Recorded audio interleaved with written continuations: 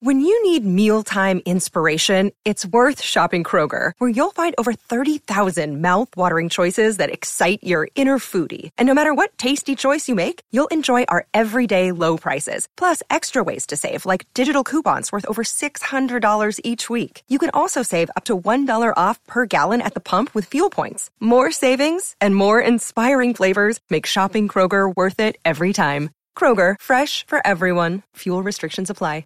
I'm Franny Benali. This is Klaus Lundekvam. I'm Matt Letitia. Dean Hammond here. And you're listening to In That Number. Here is Letitia and he's done it!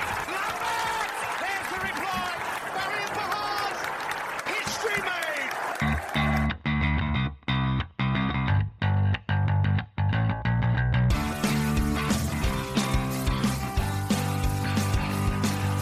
It's James Beattie. Oh, belter! Mane for a hat-trick! That's an unbelievable hat-trick for Sadio Mane!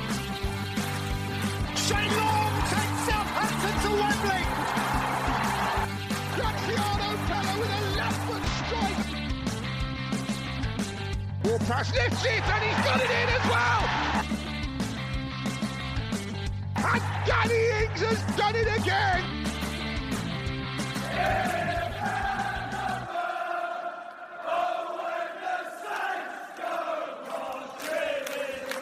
Thanks for checking out In That Number with me, Kevin, the Moscow Mush Milverton, and Ray Hunt. Find me on Twitter at Moscow Mush, and my co-host Ray Hunt at RayHunt84. Follow the show at Number Podcast on Twitter, In That Number Podcast on Instagram and Facebook. If you've got any questions for the show, if you can be bothered, send us an email to inthatnumberpodcast@gmail.com. Leave us a 5-star review on iTunes or wherever it is you get your podcasts. Share, subscribe, and give us good vibes. Let's go. Welcome to another episode of In That Number, episode 117. What are we going with, Kev? We're going with Brum and Dummer. It fits, yes. Today, me and Kevin will discuss the horror show from Monday night and try to understand what is happening to this side right now. And then we look ahead to our match at Wembley and prepare for Leicester in that oh-so-crucial semi-final. We will welcome Tim Bazance for that one. But first, my gleeful co-host, the Moscow Mush, Kevin Milverton. Say hello, Kevin. Hello, Ray. How are you feeling? I'm oozing with positivity, Ray, as always. Good.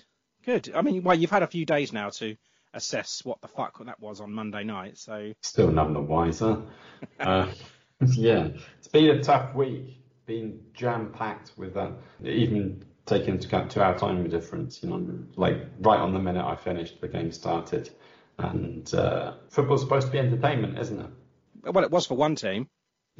Yes, that's the thing. Maybe I have to start rewatching things as fans of the opposition. But yeah, you're keeping yourself busy this week with work and stuff, so it's all good. But we're coming out of lockdown.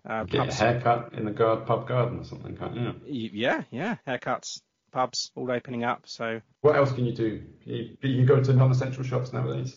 Yeah, all shops are open up, but you still have to wear masks and stuff like that. But you can see up to 6 people in your garden now, and mixed with 2 households. So, hey, after orgies.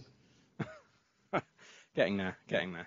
Shall we hit some ITN news? Please.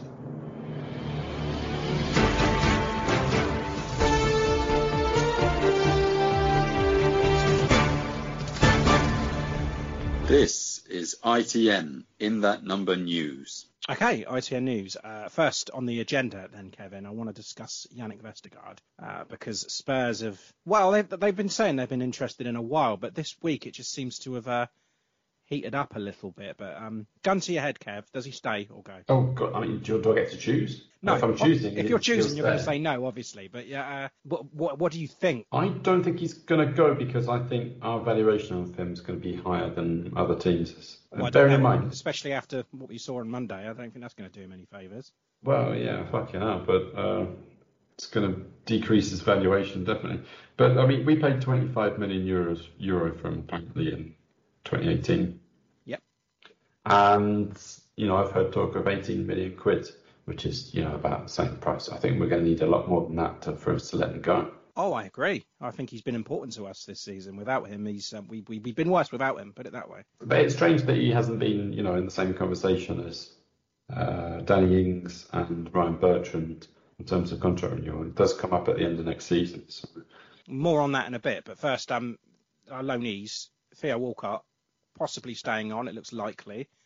And Minamino, nothing on that, saying that, he's going back. But then again, the Minamino one, it was expected, wasn't it? He was going to be going back to Liverpool to fight for a place there. Yeah, I mean, it's just he's going to us to get a bit of more game time. We're not going to be paying that kind of wages for the profile of player that he is. So, yeah, there's no surprises there. Walcott, is he going to be able to take a pay cut and stay on? Possibly. Do you want to? I think he's surprised many with some of his performances so far this season. But again, hardly putting himself in the shop window on Monday. Kevin, Sportsbet sponsorship. We've secured a new 3-year deal with the multi-currency sports betting firm. It's the biggest shirt deal in our history. And there's also options for them to be paid certain performance-based bonuses in cryptocurrency at the end of each of the seasons. Where do you stand with this? Because I think it's splitting up the fan base a little bit. Yeah, it's not ideal in terms of ethics, is it? Having a betting sponsor. And yeah, cryptocurrency is also controversial, so it's a certain Venn diagram of controversy. But that we've heard the biggest ever deal before, which is almost certain to mean that this company's going to go down the shitter in a year or two. That is a weird one. They got the option for bonuses to be paid in cryptocurrency, which kind of suits our policy of scoring crypto goals. It's a theme for the season, I think. Yeah. I'm not keen on it, to be honest. I was really, really surprised, if I'm honest, that it actually came up. But I guess morals go out the window when there's Wonga involved, or crypto Wonga as it is. It's a tough time, with the lack of gate receipts, pandemic, high player wages. Owner not willing to invest, so you've got to take money where you can. I kind of understand that, tough as it is. I get it. Saints have got a transfer strategy, apparently, for the new season, Kev. Mm-hmm. According to Tom Leach, who is a very reliable source, Saints will sell players to generate funds. However, Danny Ings and Yannick Vestergaard will not be allowed to leave. The club will try and clear out as much deadwood as possible, so like Lamina, Hoot, Elianusi. Ralph wants to double up in every single position, so expect a lot of incomings. We are looking to sign players for £10 million and under. The club are trying to stretch their budget so we can sign enough players. This is the blueprint, and it sounds absolutely fantastic. But is this something you expect to go to plan, or is it just going to go tits up like it usually does? I don't know. I mean, you said transfer strategy. I mean, we didn't have a fucking clue in January. We clearly needed fullbacks. We brought in a winger on loan. And sent our fullbacks out. And sent our backup fullbacks out on loan. That doesn't smack of a fucking strategy at all, does it? It does not, no. It smacks of absolute fuck-up. So I'll believe it when I see it. But it sounds decent enough. It's what we should have really had for this season. But again, we're having season after season of duds and flops to get rid of from previous managers. But there's only so long you can use that as an excuse. But just imagine that we had backup positions, up to 10 million for each of those positions. Those are going to be the backups. So our best players are the players we saw on Monday. Yeah, but look at the bench that we have on Monday. You still got the likes of Jankovic. He's not quite ready. Yeah, but I mean, we did it, Gineppo and Minamino. We had some strong players that should have made it. Adams, and we should have made a difference. I mean, we have got a good history of bringing players in for next to nothing and then, making a lot of money out of them. So I do think the blueprint can work. If they can bring in, backup midfielders for around £3 or £4 million, as well as fullbacks, to me, this seems like a dream. This is what I wanted to hear. This is exactly what I want to hear. But I don't know if it's just them saying, just paying fan service. I don't know. I mean, maybe not. I think maybe the competition for places will yield better performances in the long run from both the backup players, the understudies, and the first choice players. But yeah, I've got to see it implemented first. Yeah, and we need those contracts signed, Bertrand and Ings. Yes, well, that needs to be sorted, but we do need to get players in. I love the transfer window in the summer, but not when there's a Euro or a World Cup, because that always says, oh, I'll sort my future out at the end of it. And that leaves next to no time after that, especially if you go on a long run in the Cup, and then there's next to no time to get business done. So this year's going to be, especially with COVID. You know what's going to happen, because aren't they starting the season early so they can fit in a World Cup next winter as well? World Cup, yeah, exactly. So that transfer window is going to be a fucking bloodbath. Oh God, yeah. Saints B, Kevin, as usual. Shit, not going well. Lost 3-0 away to Brighton and then 3-1 away to Chelsea. A Legby with our only goal in that stretch. Rooted to the bottom of the table now. Leicester, 1 point above them with a game in hand. Looking very, very grim indeed. But we have got to go to Leicester on Monday the 19th. Massive game there. So that could take us above them again, but need to get it done. Not the only big game with Leicester over the weekend. That is very true. Just about my love, Shane Long. He's picked up a groin injury that left him out of Bournemouth's match against Huddersfield. And I don't know how long he's going to be out for, but yeah, might not see him playing soon. So have to keep an eye on that. Haas asks this week. He has put one out. Well, it's out on Instagram now. So you can vote on that. Are you laughing because I said he put one out? No. Oh, okay. Yes.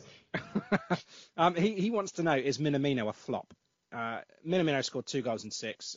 Spoken highly of his time at Southampton, yet went unused against West Brom when it was obvious that we could have run him out since he can't play in the Cup on Sunday. We apparently have no plans to sign him, and we're now linked with similar loan moves for Harry Winks. Has anything gone wrong there, do you think? Has he been a flop for us? Get involved. Just whether you think he is or not, it doesn't matter. Just let us know. Vote on our story on Instagram and discuss it in our post. Okay, Kevin, are you ready for West Brom? I was on Monday. I'm not sure I am now. Got to do it. This is Klaus Lundekvam, and you are listening to In That Number.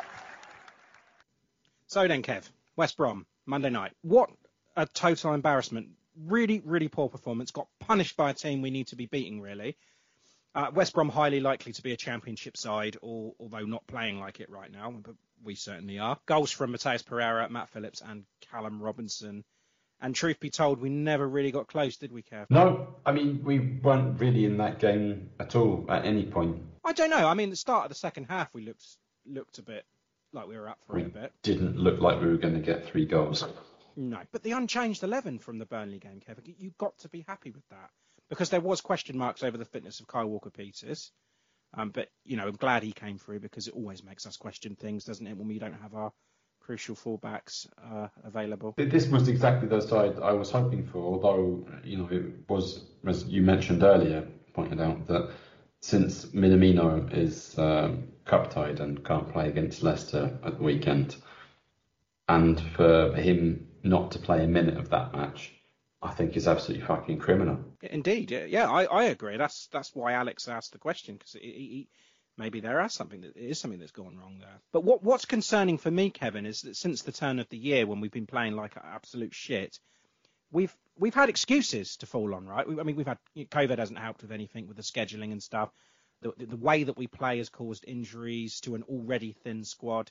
We've lost key players at key times. We've had fullback issues. Ings has been unsettled. Romeu out for the season. Okay, we've had a good cup run, but now we've got our key players back, and apart from Romeu, of course, we've had more rest with the international break, and that's about 80% of the squad have been rested. Beat Burnley after a really bad start. We have a full squad now and a Wembley semi to look forward to. What excuse have we got for this? We just never turned up, did we? No. Have they got one eye on that semi-final, or both eyes, or just the whole? Well, West Brom are in that mode, aren't they? I hate it when they bring that up as an excuse. Well, yeah, they're on a roll and they're fighting for their lives. That's it. It could have just been a case that West Brom wanted it more. And I hope it is just us looking ahead to Leicester and leaving something in the tank.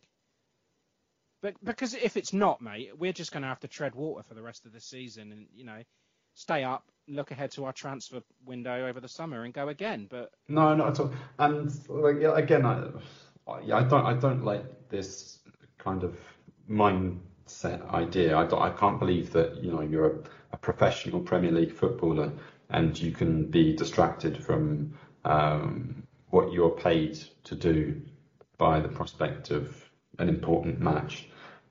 But I mean, if there were competition for places within the team, like we talked about, and every player knew that if they didn't put in a good performance, they'd be left out of the squad for a semi-final, then they'd have the motivation to up their game.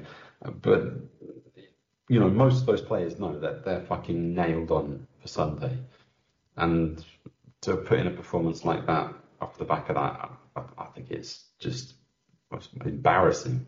Unacceptable, yeah. But then again, you have to think about Ralph, as what he said to them. As he said to them, look, this is my 11 that's going into the semi-final. Don't go and get any injuries right now. Just go out there, give your best, and leave something for Sunday. I don't imagine he has, to be fair. I can't imagine that team talk. If you're that worried about key players getting injured, leave them out. We wouldn't have done any worse. That's true. That is true. But it's just the inconsistency. It's like we pretty much a full-strength squad out there now. You could argue a couple, perhaps, like Minamino, Gineppo, maybe. Why can't we put in a performance to make it even a match? Because, quite frankly, all we saw out there, it wasn't a match, was it? No, because they weren't matched.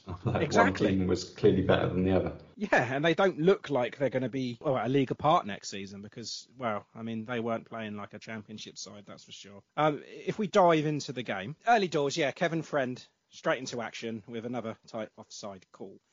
What did you make of this? Because first, like, the offside flag goes up, which I suppose is expected. Kevin Friend says there's not a decent angle to overturn the original decision. This baffled me because, I mean, the club's futures are hanging on the balance of VAR to make these decisions. This is what it's here for. They're here to look at the tightest of decisions that aren't clear enough to the naked eye in real time and from 30 yards away. So how can VAR get this and say that they don't have enough decent angles? They're just covering their asses by saying that. It's just outrageous. Flag goes up straight away, referee waves it off. But you can't blame the lino for sticking his flag up, right? No, he looked offside, and that's fair play. But like you said, VAR brought in exactly for that. They get the lines out and the fucking tape measure and everything, and for some reason they draw it at Vestergaard's foot trailing leg, and it's Kyle Bartley's leg that they draw the other line up against. But I mean, I don't know what it was. I mean, do they not see who actually scored the goal? I don't know, because they seemed to take a long time, didn't they, looking at it? If they had have rolled the footage on and saw that Bartley wasn't... Was it Bartley that was there? Yeah, he was offside. Yeah, Diagne put the ball in the net, didn't he? Yeah. And Bartley was the one that was in an offside position, but he wasn't interfering with play. He wasn't in the line of Forster. So what is Kevin... Do you think Kevin Friend has looked at that and decided that, yeah, he's measuring it with Bartley? Is that what you think? I think they fucked up, and they know it. And because we were discussing, like, what could it be in there? And like, is there an arm there? But the whole of the player is onside. Yeah. Nothing, and I have said, and I will stand by this, if it's that close, then you need to give the benefit of the doubt to the striker because it's an attacking game. Mm-hmm. That is what you need to do. Linesman puts his flag up, fair enough, it did look offside, and to the naked eye, 30 yards or so away, then fine. VAR comes in and looks at it quickly. You don't even need the lines. Just look at it and say, oh, hang on a sec. Diagne's onside. Done. Job done. But yeah, we wouldn't have needed the lines there, so no he's on. Goal given. I just worry whether they're too scared to overturn the referee's decision because it makes them look like idiots.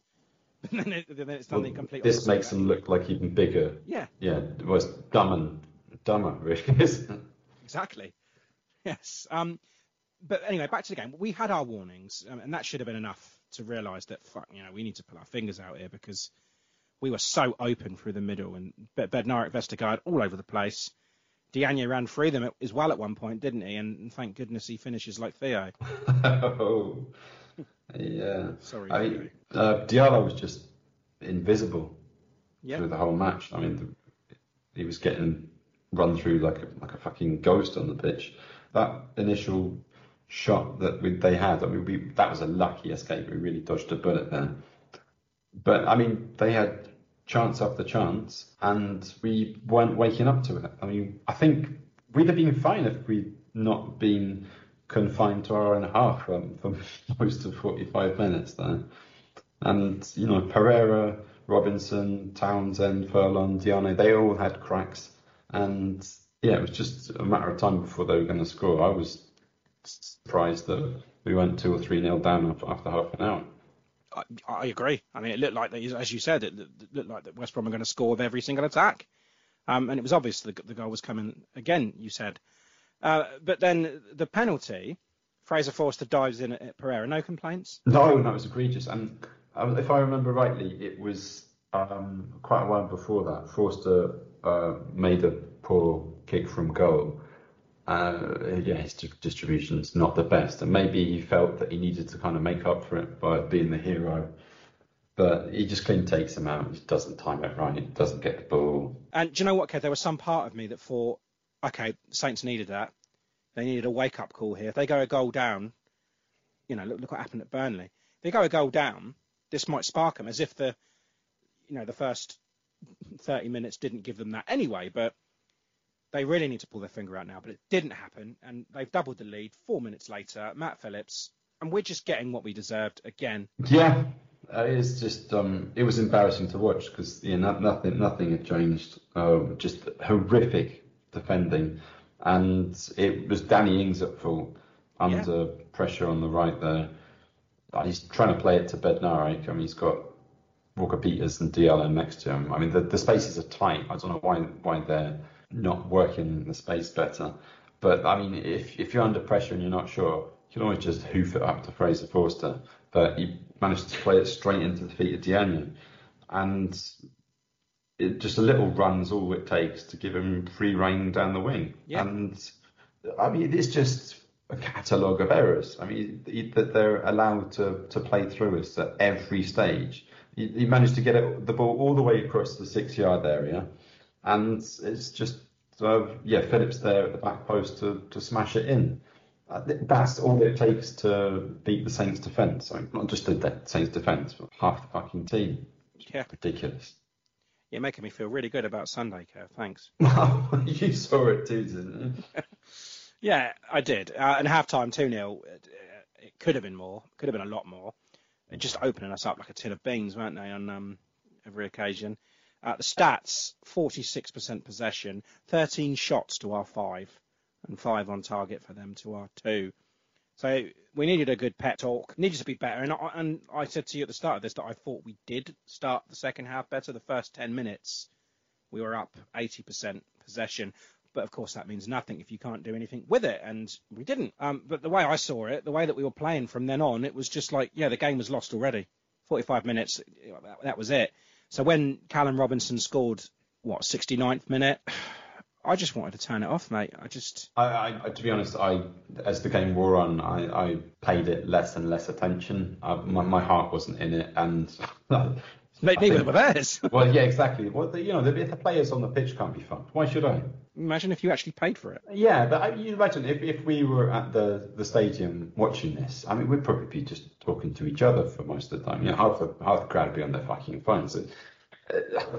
You can try and spur them on as much as you want, but if they're not responding to that, you can only respond either with anger or indifference. Yeah, that's true. And we were calling for changes because we were texting back and forth as well. And should have happened a little bit earlier. Not that it would have done much, but Gineppo and Shea came on, and Gineppo gave us the desired effect and won a penalty straight away. Yeah, almost. I mean, Armstrong did dive just before that. Not much effect. But he was one of those impact players that you want on. And I mean, going to half time, I think, well, okay, we're only 2-0 down. We're only 2-0 down against Burnley, and we brought that back. I mean, okay, that said, it was before half time rather than after, but it's not impossible to get 3 goals. But when the coverage came back on, and I heard the commentators say, so Ralph Hasenhüttl clearly trusting the players to get them out of the mess they've made. I think, well, that's us fucked then, isn't it? It's that Ralph stubbornness again that he's, if it was me, I mean, it's not, but I'd be taking off some of the weaker players. I mean, Walker, I can't see what contribution he made for that first half at all. Hook him off. Exactly. And now there's some serious question marks about who starts on Sunday. Yeah. Well, I'd be making some changes to that team. I would. Probably put Gineppo and Adams in now. I think he's... Well, you never know what you're going to get with him. If you're getting a good day out of him, he can cause problems for anybody. And I think it's worth a risk because, as I say, Walcott and Redmond haven't done anything to deserve their spot. Neither has Danny, really, to be fair. No. Yeah, he did make that terrible error leading to the goal. I mean, again, we always say this when we have a shit performance like this, but if he's got nothing to feed off, then... we can't expect him to score goals. But, I mean, he wasn't even making his own work in that match. He wasn't. And we also normally say when we're picking our man of the match that if you're ever in doubt, give it to Danny Ings. I think this is one of those occasions where you can fuck that, yeah. And, of course, the penalty, the way our night was going, of course he was going to miss it. Yeah. And watching it back, I thought it was quite a weak penalty when I saw it live. But, I mean, looking back on it, he gets the power on it. But... it's just not an ideal spot, and it's quite easy to get to. Oh, yeah, if it's not high, it's not low. If you're a goalkeeper, you're going to pick a side, aren't you? And that's exactly where you're going to dive. So he hit it well, but it wasn't a Matt Latiz or a Ricky Lambert technique, was it? No, and we don't really have a good penalty taker anymore. No, you're right. But to be honest, Kev, I didn't care. I didn't care that we missed it because I just thought we're not going to come back into this now, so it doesn't matter. And it finished 3-0 as it was. Pathetic, deserved really, unacceptable, sickening. What else? Shite. Yeah. Yeah, I mean, I want to ask you, we've got a lot of candidates for the worst performance of the season. And I think if we're being fair, we probably wouldn't say that 9-0 was the worst match, wasn't the worst performance, it was the worst scoreline. But there were some mitigating circumstances there. They weren't here. And we had a full-strength squad. We had a full-strength squad, yeah. 11 men. 11 men on the pitch, yeah. And, Kev, last season we had a great record against newly promoted sides. This season, however, 4 games, 1 win, scored 2. What is going on with the side? Fuck knows. Does he? I need to ask Fuck. See what new manager from the Bundesliga is going to come in and take over next season. Herman Fuck. Very good. I hope he knows. But Ralph, after the match, when asked about the I didn't even substitutions, hear, I turned it off. He said there was no reason to change. Like, is he fucking blind? Yeah, I don't get that. There's every reason to change. Yeah, Jesus! Like you're 2-3-0 down. It's kind of like he's thrown in the towel, isn't it? Just like, there's no reason. It's just like, what's the point? Why bother? They're all shite anyway. Yeah, exactly. That's what it sounds like. Kevin, my focus on this part it goes with the title of the episode, really. Jan Bednarek and Yannick Vestergaard. So they left space. They looked slow and completely exposed throughout.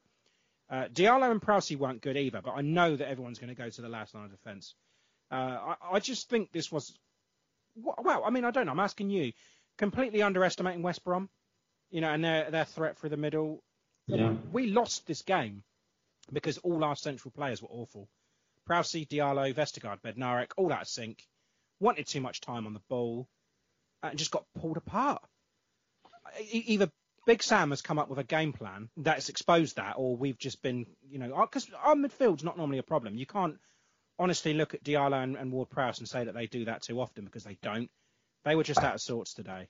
We were definitely missing Oriol and Mayo, because the way they squeezed us through the middle with Pereira, Tierney, Lakushu, Phillips, Maitland-Niles, all pushing through there. I can't see Romelu not knocking the shit out of them and keeping them out. It's easy to say, though, isn't it, when you've lost a game like that? Tim, when he's doing the preview for this match, he referred to a YouTube video from Tifa, which he sent us a link to, and it's like the philosophy of Allardyce ball. It's 7 points, yeah. Did you watch that? Because every single one of them made me shit myself.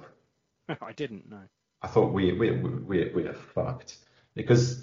It's like Rodgers hasn't seen it. We're just so predictable. It wasn't so much like Burnley try to play, just a long ball out and quickly just beat the press and just catch our backline napping. I mean, we were just inviting them in. Every set piece that we were playing, we'd play a high line, and even the commentators called us out on that. And we weren't winning the second balls. I mean, the first half they were bossing the possession. It's frustrating, and to go out and we know that they're going to sit back and let us try and beat them down and not really give it much of an effort at all. But hey, FA Cup semi-final. Do we have to consider Stevens or Salisi, or perhaps both for Wembley? These are all good questions. They haven't had that many Premier League minutes, have they? But I mean, Vestergaard's slow. We know that, and he showed that. Oh boy, did he show on that. Multiple occasions, yeah. It's just that, Bednarek seems to normally cover for him, but they've just lost that. They've lost that loving feeling. Yeah. Yeah, Bednarek's a worry for me, if I'm being honest.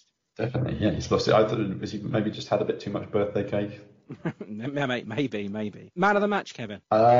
When in doubt, don't give one. Well, I'm going to agree with Glenn Delacour on this one, because him in his player rating said that he gave man of the match to Gineppo because in the 5 minutes he was on the pitch he did more than the rest of the team put together, and I'd probably have to agree with that. Okay. I'm not normally one for a protest vote, but Moose gets it this time. I do agree with that, but I'm going to say no, he doesn't deserve it because he was only playing minimal minutes. But I'm going to give it to Kyle Walker-Peters because I just think during our best spell of the match, that opening minute of the second half, when we had the ball at his feet, he looked most dangerous. I mean, he did fire some crosses across the box, got into those positions. Yeah, I remember him taking a shot when he should clearly have crossed it. Yeah. And in that, it was the second goal. Yeah, it was in his space, his zone, that it was Pereira run through it. Sorry, Diagne. Yeah, just running down there. KWP should be there to hold him back. Yeah, sure. Defensively wasn't at his best, but I mean, you mentioned last week that he wasn't at the races against Burnley. And yet we still came out with the points. I think he was much better this time. Yet, shut out, very limited on the attack. But, he had the same amount of shots as Danny Ings. And he led the team in shot creating actions and dribbles. Best defensively, no, but then again, none of them were. Not a performance to write home about, but I just think it wasn't the reason that we lost this game. So I'm going to give it to Kyle Walker-Peters. Okay, so respectfully disagree. That's fine. Leicester then, Kevin. I need your predictions. What are you going for? I'm not confident at all after this performance.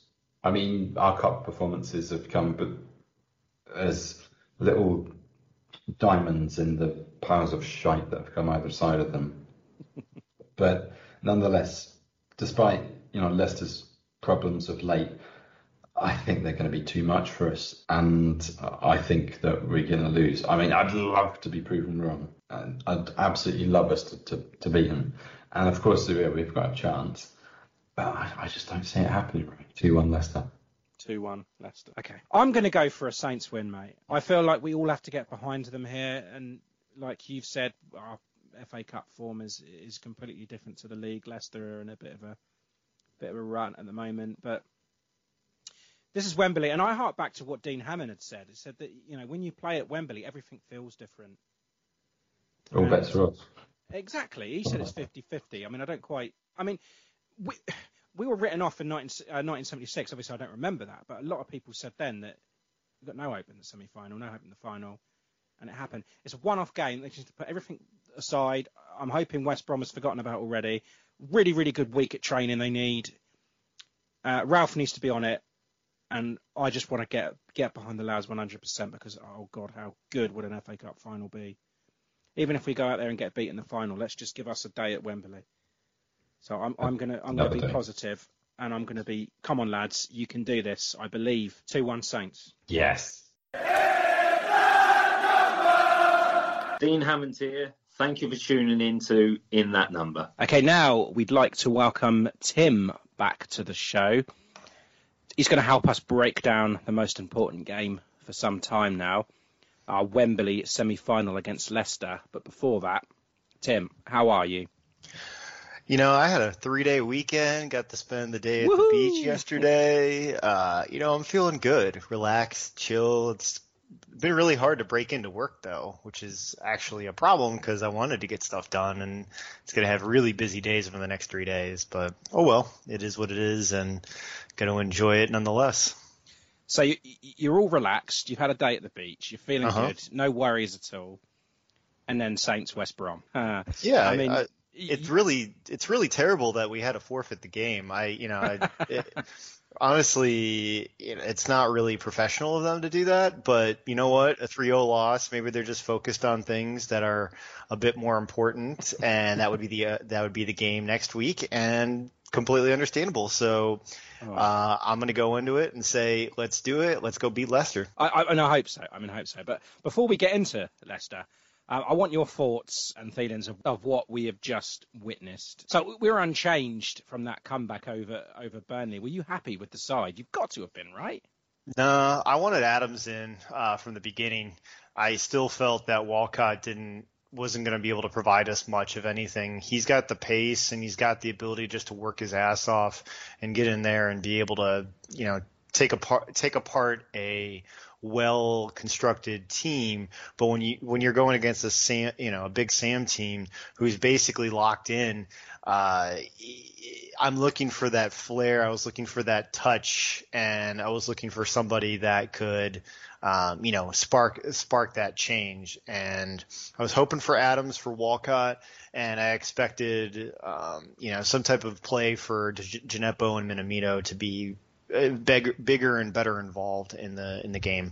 But the game in general, how did you feel? I mean, what do you feel about this game? I mean, 2-0 at half time, you feel like, okay, we can only get better, but it continued to get worse. Yeah, there was just it feels like they weren't playing. Honestly, the only potential outcome that can make any solace of today is that if they beat Leicester. If we want to write it off and say that they're focused on Saturday's game or Sunday's game, that's okay. Like if that's if that's been the primary focus, I want him to come out and say we weren't there. We've been focusing on the next game. We're going to go kick some ass next against Leicester. Wow, That's the only solace I can feel from it. It was terrible, just completely throughout the entire game. There was nothing special. There was nothing there. It was disgusting. Like I felt like the only person who actually made a potential difference was Gineppo, and he came on in like the 85th minute. Yeah, getting all that information from you, this is going to be a really, really difficult question to answer, but you're man of the match. Nobody deserves it. Nobody. Okay. I can't give one. Sorry. It's just pathetic all ways around it. Okay. Now then, Tim, Wembley semi-final, Sunday the 18th of April, 6:30 kickoff. I mean, I guess your usual format is out the window here because, I don't care where they are in the table. I don't care how fast Vardy is, and I don't care how many goals he scored. This is a semi-final. This is Wembley. Yes, we're going to be massive underdogs now, but again, I don't care. This is 50-50, right? We have to feel like we have a chance. We've got to be positive, yes? Are you feeling confident? Define confidence, because to me, it's a one-off game, and anybody has any chance to win a one-off game.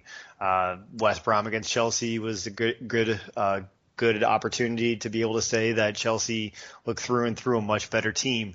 Then they come in with confidence and then come and kick our ass.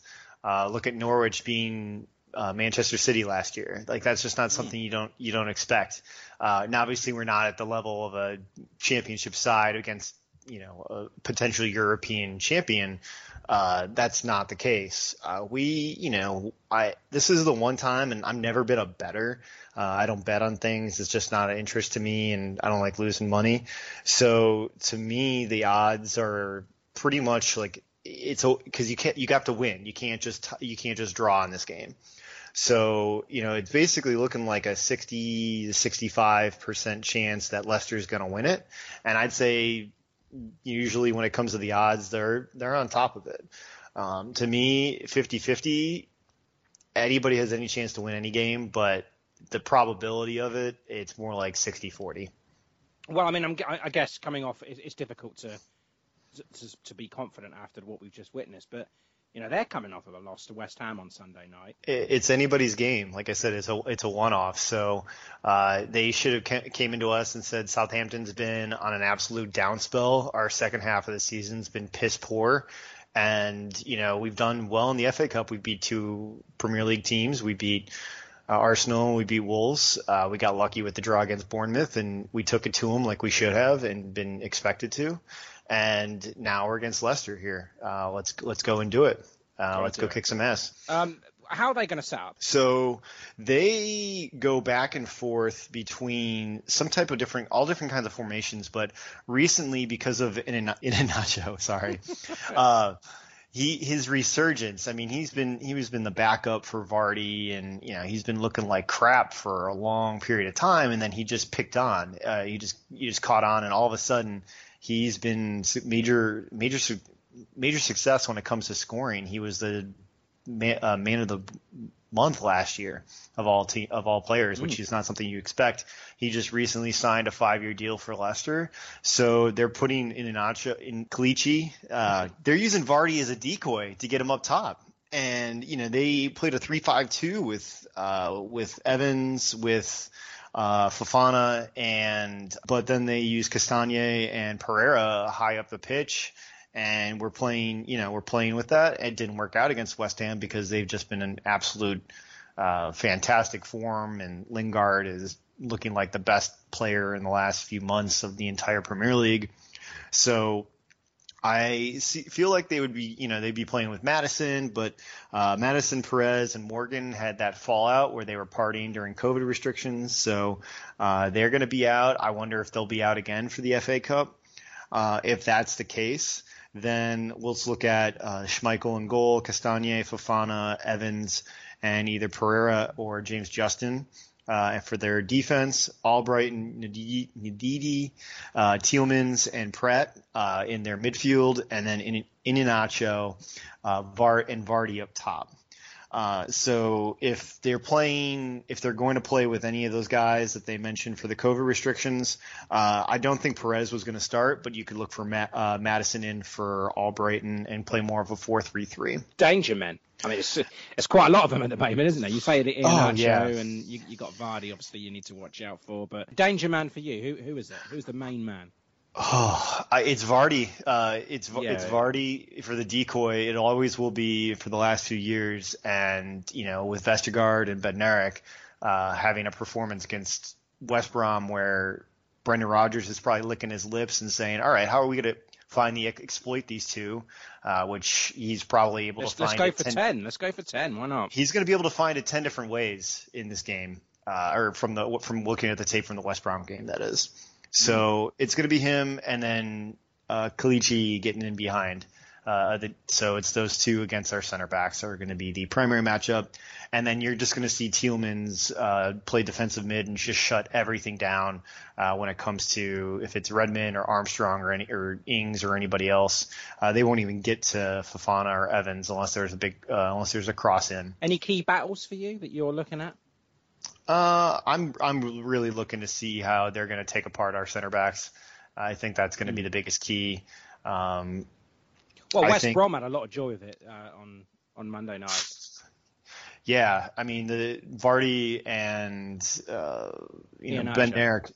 Well, Vardy and Bednarik are that's like molasses versus. Well, that's Vestergaard, that is. But yeah, so Vardy and Iheanacho are just gonna tear them apart because they're fast and they're moving and they're runoffs. Scoring goals, yeah. That's our key battle. So what about us then, Tim? I mean, how do we approach this game? The setup for us, the personnel, because you look at West Brom game on Monday night and you see who Ralph had taken off. He took off Kyle Walker-Peters and he took off Danny Ings. Presumably that was just you give them more rest and get them ready for this game. But is there any surprises that you can see Ralph doing for this? Well, Minamino is cup tied, so there's just one less option for us there. I really don't think he's going to start anybody different. I don't. You think he's just going to go with the same 11 that's played for Burnley and West Brom? Yeah, I think there's going to be. I don't think there's going to be any change, unfortunately. Okay. Yeah, I can see that. I mean, I don't see why you would change, for the West Brom game, but then this it's kind of thrown it into, maybe you could start Adams. I would like to start Adams, honestly. I think he had the proper form, and he went into the international break and did very well. Overall, to me, it was not the best for him to put Adams on the bench, but he felt that Redmond was best up top, and his success in the Bournemouth game really kind of just said that's what the priority was, rather than he went off international success. Even though Jay did score 2 goals. Game, the Burnley game, he got a goal and assist as well in that game, didn't he?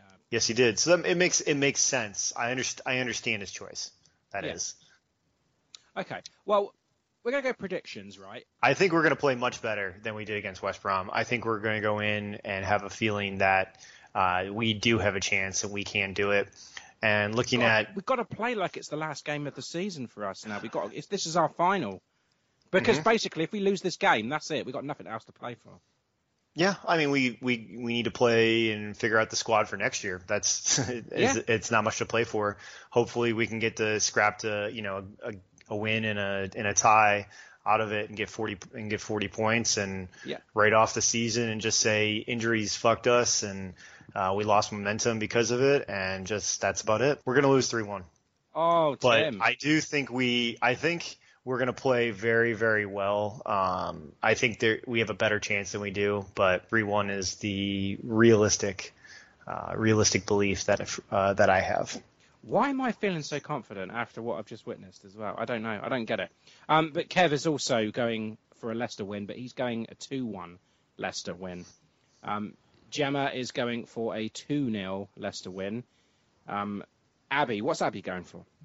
2-0 Leicester. Okay, and Marina is going 2-1 to Leicester. So everybody is going for a Leicester win, apart from me. Okay, so yes, that is it, Tim, for this week. Thank you very much for joining me today, especially after watching that. It's better than working, so I'll take it. I don't know. It's close. Okay, yeah, but enjoy the semi, Tim, and I'm sure we'll be in contact before then anyway. Of course. Thank you so much, and it's a pleasure always be on here. Cheers, Tim. Hi, I'm Matt Letitia, and thank you for listening to In That Number. Okay, welcome to Extra Time. We'll start, as usual, with the predictions. It's not going to surprise you, Kev, that everyone went for a Saints win here, all 6 of us, so nobody scores a fucking point. So, of course, all points remain the same.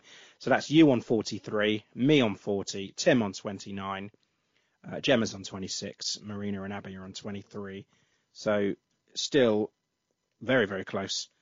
Super 6, round 47, once again was won by Dan Buck, Kev. That's a hat-trick. Holy Mary. 12 points. Round 48. Guess who won round 48? Fuck a duck. No, it was Russ Sayers with 16 points. Yeah, round 49 was won by Tom Hennigan with 9 points. So the overall lead is with Tom Hennigan on 401.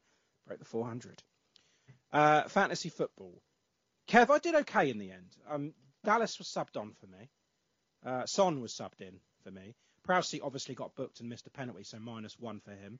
But I mustered up 57 in the end, but it wasn't as good as your 73.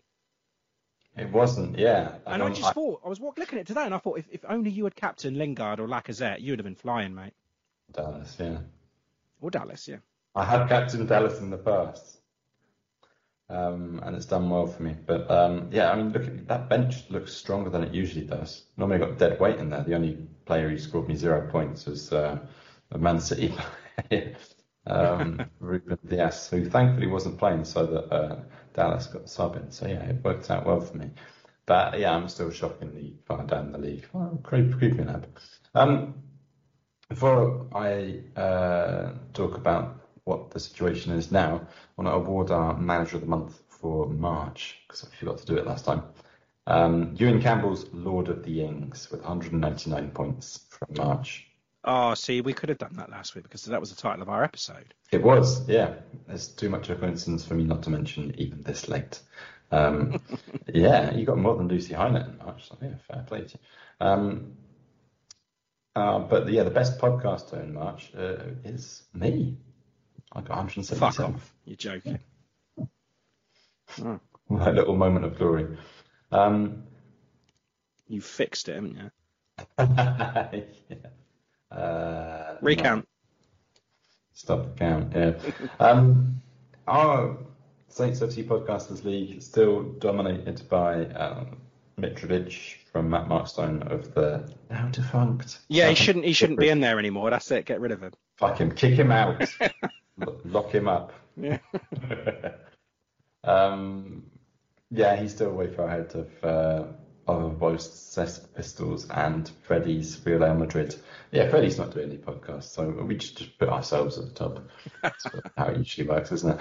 But yeah, in our Open League, Lucy Hynett still roaring away. She's in the top 2,000 managers.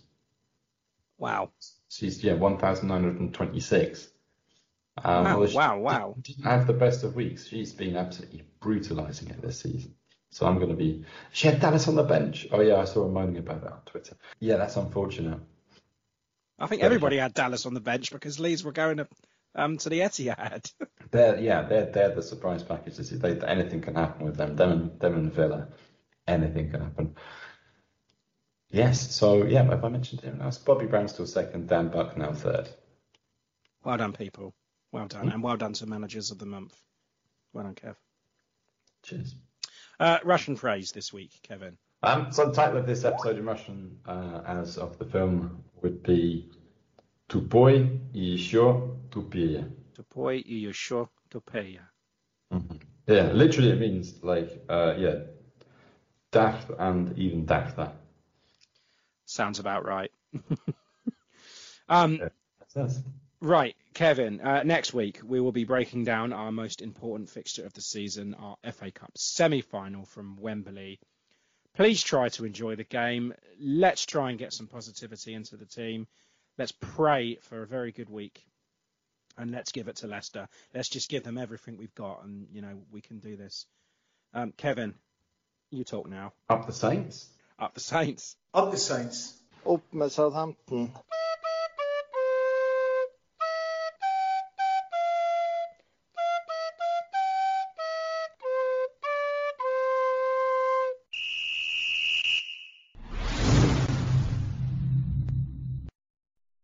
Well, yeah, fucking hell. That this company's going to go down the shitter in a year or two. That doesn't smack of a fucking strategy at all, does it? Fucking bloodbath. He's absolutely fucking criminal. Like a fucking ghost on the pitch. Shite? Fuck knows. Piles of shite. Sports Social Podcast Network.